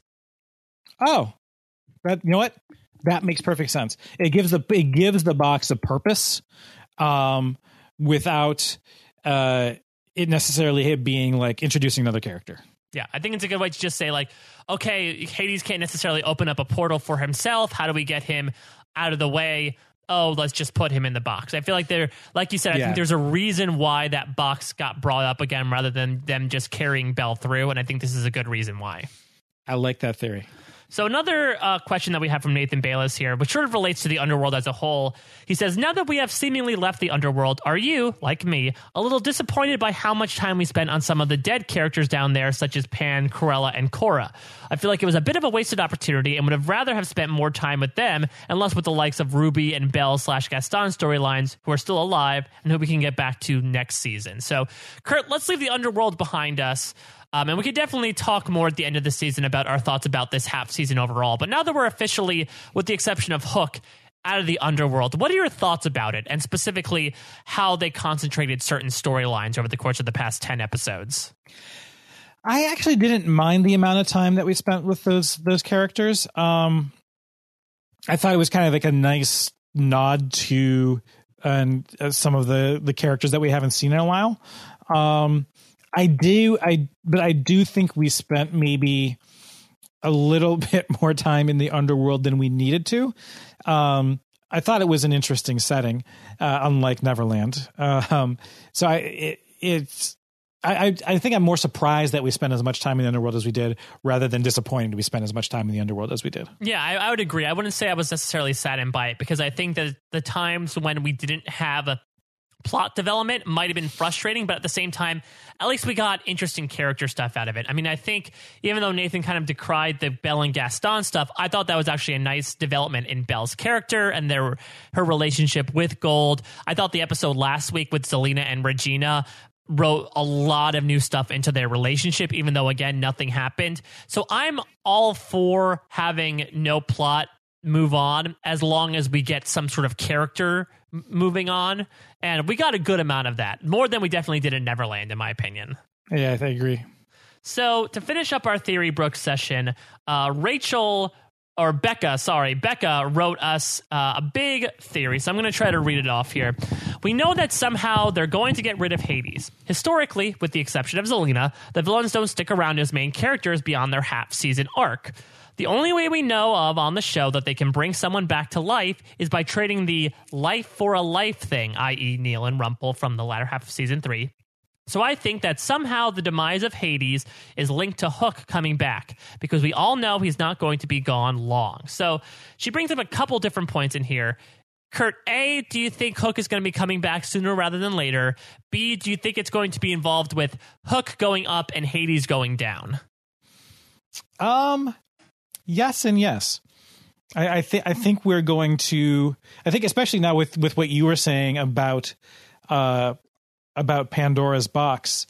I have a feeling that we are going to see that happen on both counts. I think that by the end of season 5, Hook will be in Storybrooke, and I believe Hades will be back in the Underworld. It'll be interesting to see if there is any Greek god intervention. Like, could Zeus just no, you're being a jerk again, and then put him back in the Underworld? Yeah, I mean, which would be a true Deus Ex Machina in terms of solutions to this season. But yeah, I could imagine Zeus being like, whoa, what's going on here? I let this get out way out of hand. All right, little brother, go back down to where I sent you. All right, let me get this guy back, this weird-looking hook-handed guy. All right, we're all good, hunky-dory. Okay, don't ever talk to me again. Bye. Yeah, so I can see all of that happening. I think I would be surprised if Hades is still a villainous threat by the end of this season, and it seems like the easiest way is to. It seems like he's going, because he is a god. It seems like, the only place he was maybe able to be imprisoned was the Underworld, and that may happen again.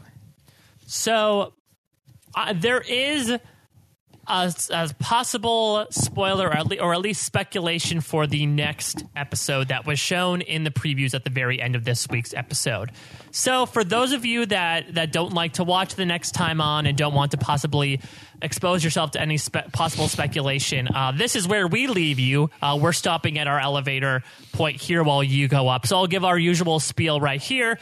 As always, if you have feedback, leave us a comment on the page. While you're here, subscribe to postshowrecaps.com/once-iTunes. Follow us on Twitter. Kurt is at Kurt Clark. I am at Mike Bloomtype. Check out all the other great stuff going on Post Show Recaps as well. Kurt, do you want to give a hashtag at this point for anyone who's going to hop out right here?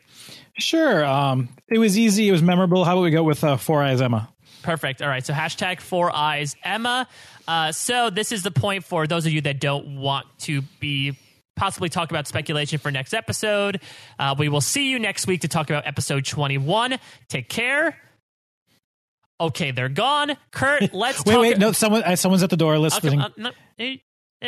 Okay, they're gone. They went. All right, okay. Great. All right, Kurt, let's talk about next week. This is pretty juicy information, and we usually don't dedicate an entire segment to talking about next week, but the producers pretty much told us in that next time on that a character is going to die next episode. Yep, and we saw clippings of a funeral and yeah.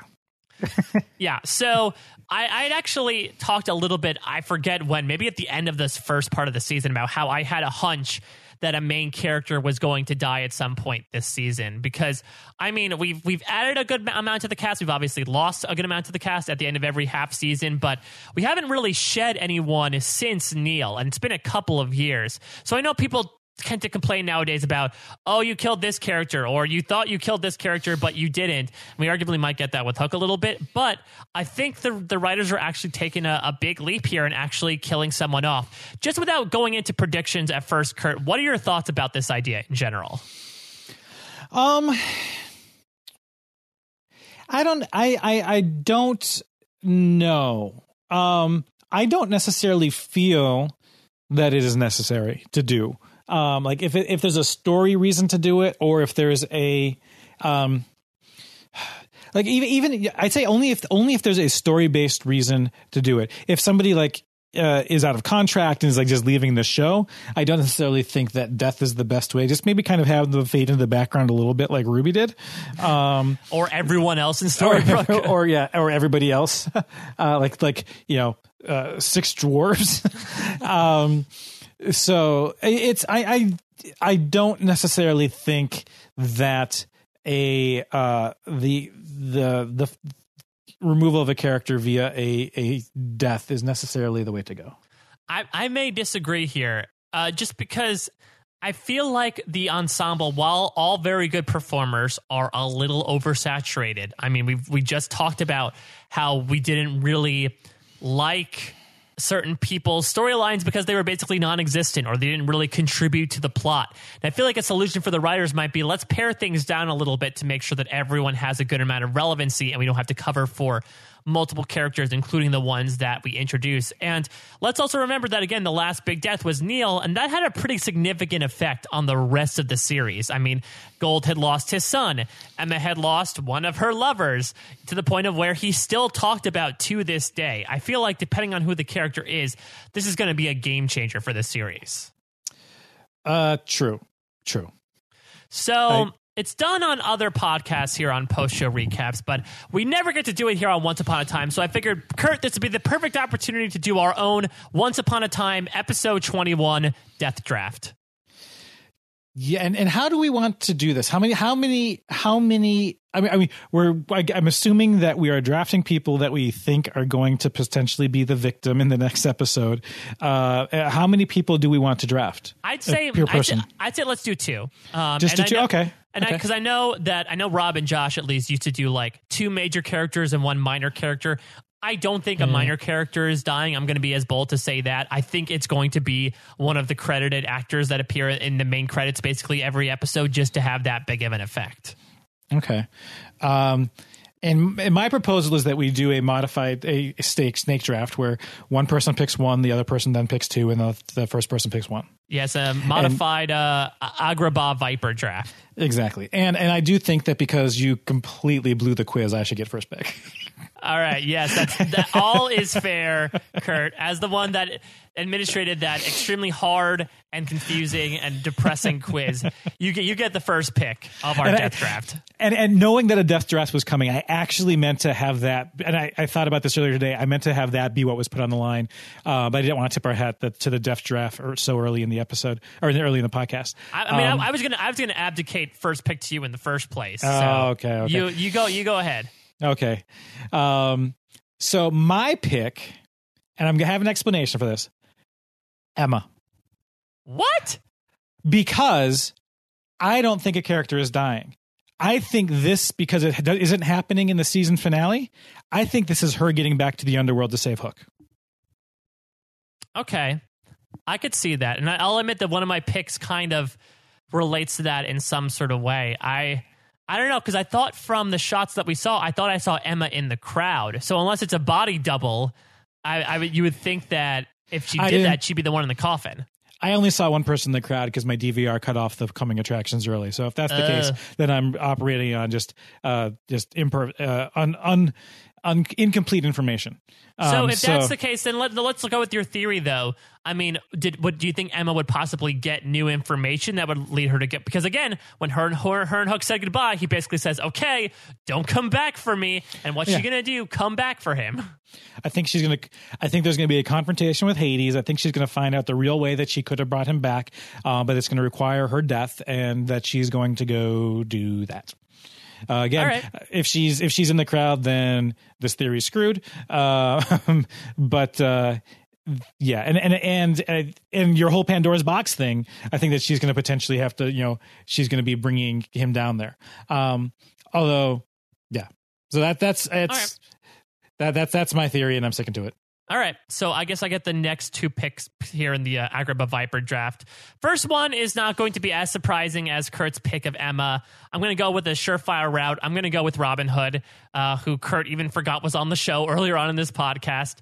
And I know the next time on alludes to the fact that it seems like Regina and Robin specifically are going to try to get in contact with Hades, and I can assume that's not going to go well. I also think in terms of Zelina's storyline, that could be interesting in that, this sort of complicates the relationship between her and Regina if her boyfriend essentially kills Regina's boyfriend.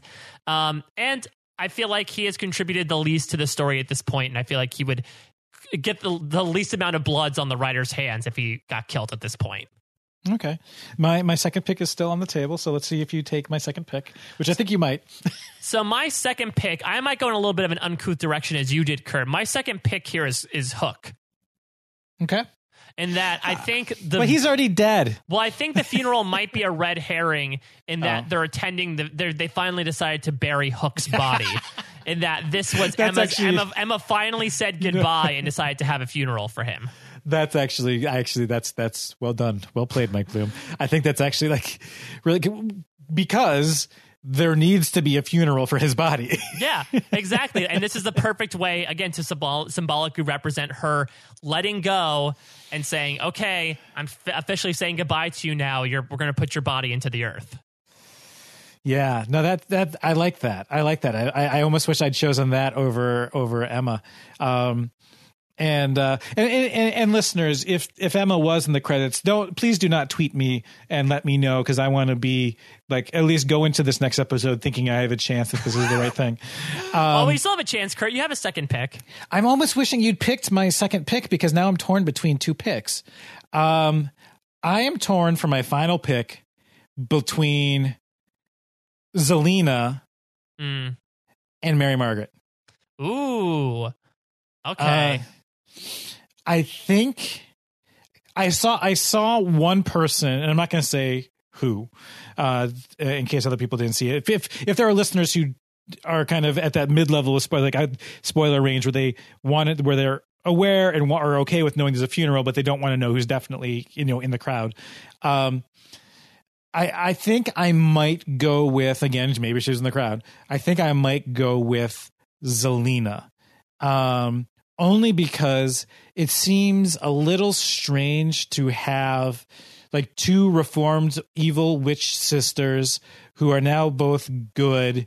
I can see a nice cap on the Zelina storyline is her realizing that what Hades actually did and sacrificing herself to save her sister is a nice end to her story arc. I have a couple of counterpoints. Like it seemed like a big funeral. I didn't know if that necessarily that many people would turn out for Zelina's funeral. I don't even know her. Yeah, he's like, but it seems like it might be more of a draw if Mary Margaret were to pass away. But yeah, so I'm going to go with Zelina because I think it makes it's if she feels betrayed by Hades, maybe that cancels the whole true love. I don't know if it was like done under duress. So I'm going to go with Zelina. Final answer. Okay. Yeah, I would. Are you sure? Oh God, no! If you had picked yourself, I would have asked, "Are you sure?" I'd agree with that choice of Zelina as well. I feel like that could be a perfect capper to her storyline. It also contributes to the fact that Regina just gets continually pooped upon by the writers at this point, in that she finally made up with her sister, and just when she thought things were going well, her sister then dies. So I feel like if either Robin or Zelina dies, that would definitely satiate that theory that everyone just hates Regina so much. Yeah, should we do like a safe pick for who it definitely isn't? Because my pick will be King Arthur. If he's still on the show. Yeah. No, it's and it is, along people out there probably had the same reaction as Mike Bloom did, like, what? To my Emma pick. Put it from the perspective of, if you did see her in the crowd, that you didn't see her in the crowd, and that it is all a ruse, or it is all part of a plan to go to get her back into the underworld. Or, I mean, the counter side to that is, like, they wouldn't have to go through a very expensive funeral in order to do that. She could just be like, I'll be back, and, like, be laid out on a table in the mayor's office, like, many people have done before, I'm sure. Perfect. Well, we're bookending this with Terminator references. There you go. So just to review, Kurt has picked Emma and Zelina to die next episode. I have picked Robin and Hook in a way, and that Hook will be the one buried. So we shall see next week who will come out victorious. And just because of the nature of it could very well be neither of us. Yeah. Definitely. Both of us could be wrong.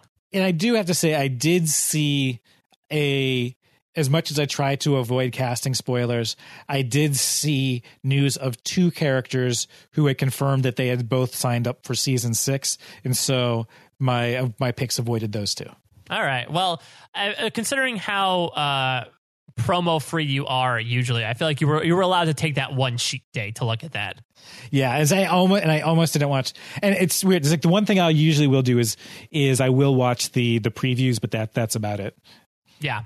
So if you guys have any thoughts as to who you think might be the one that was going to be kicking the bucket next episode, again, definitely let us know. We plugged every way to contact us beforehand. We always love to hear from you guys, especially, as usual, your thoughts and theories about what we talked about this episode, thoughts about the next episode, the next couple of episodes.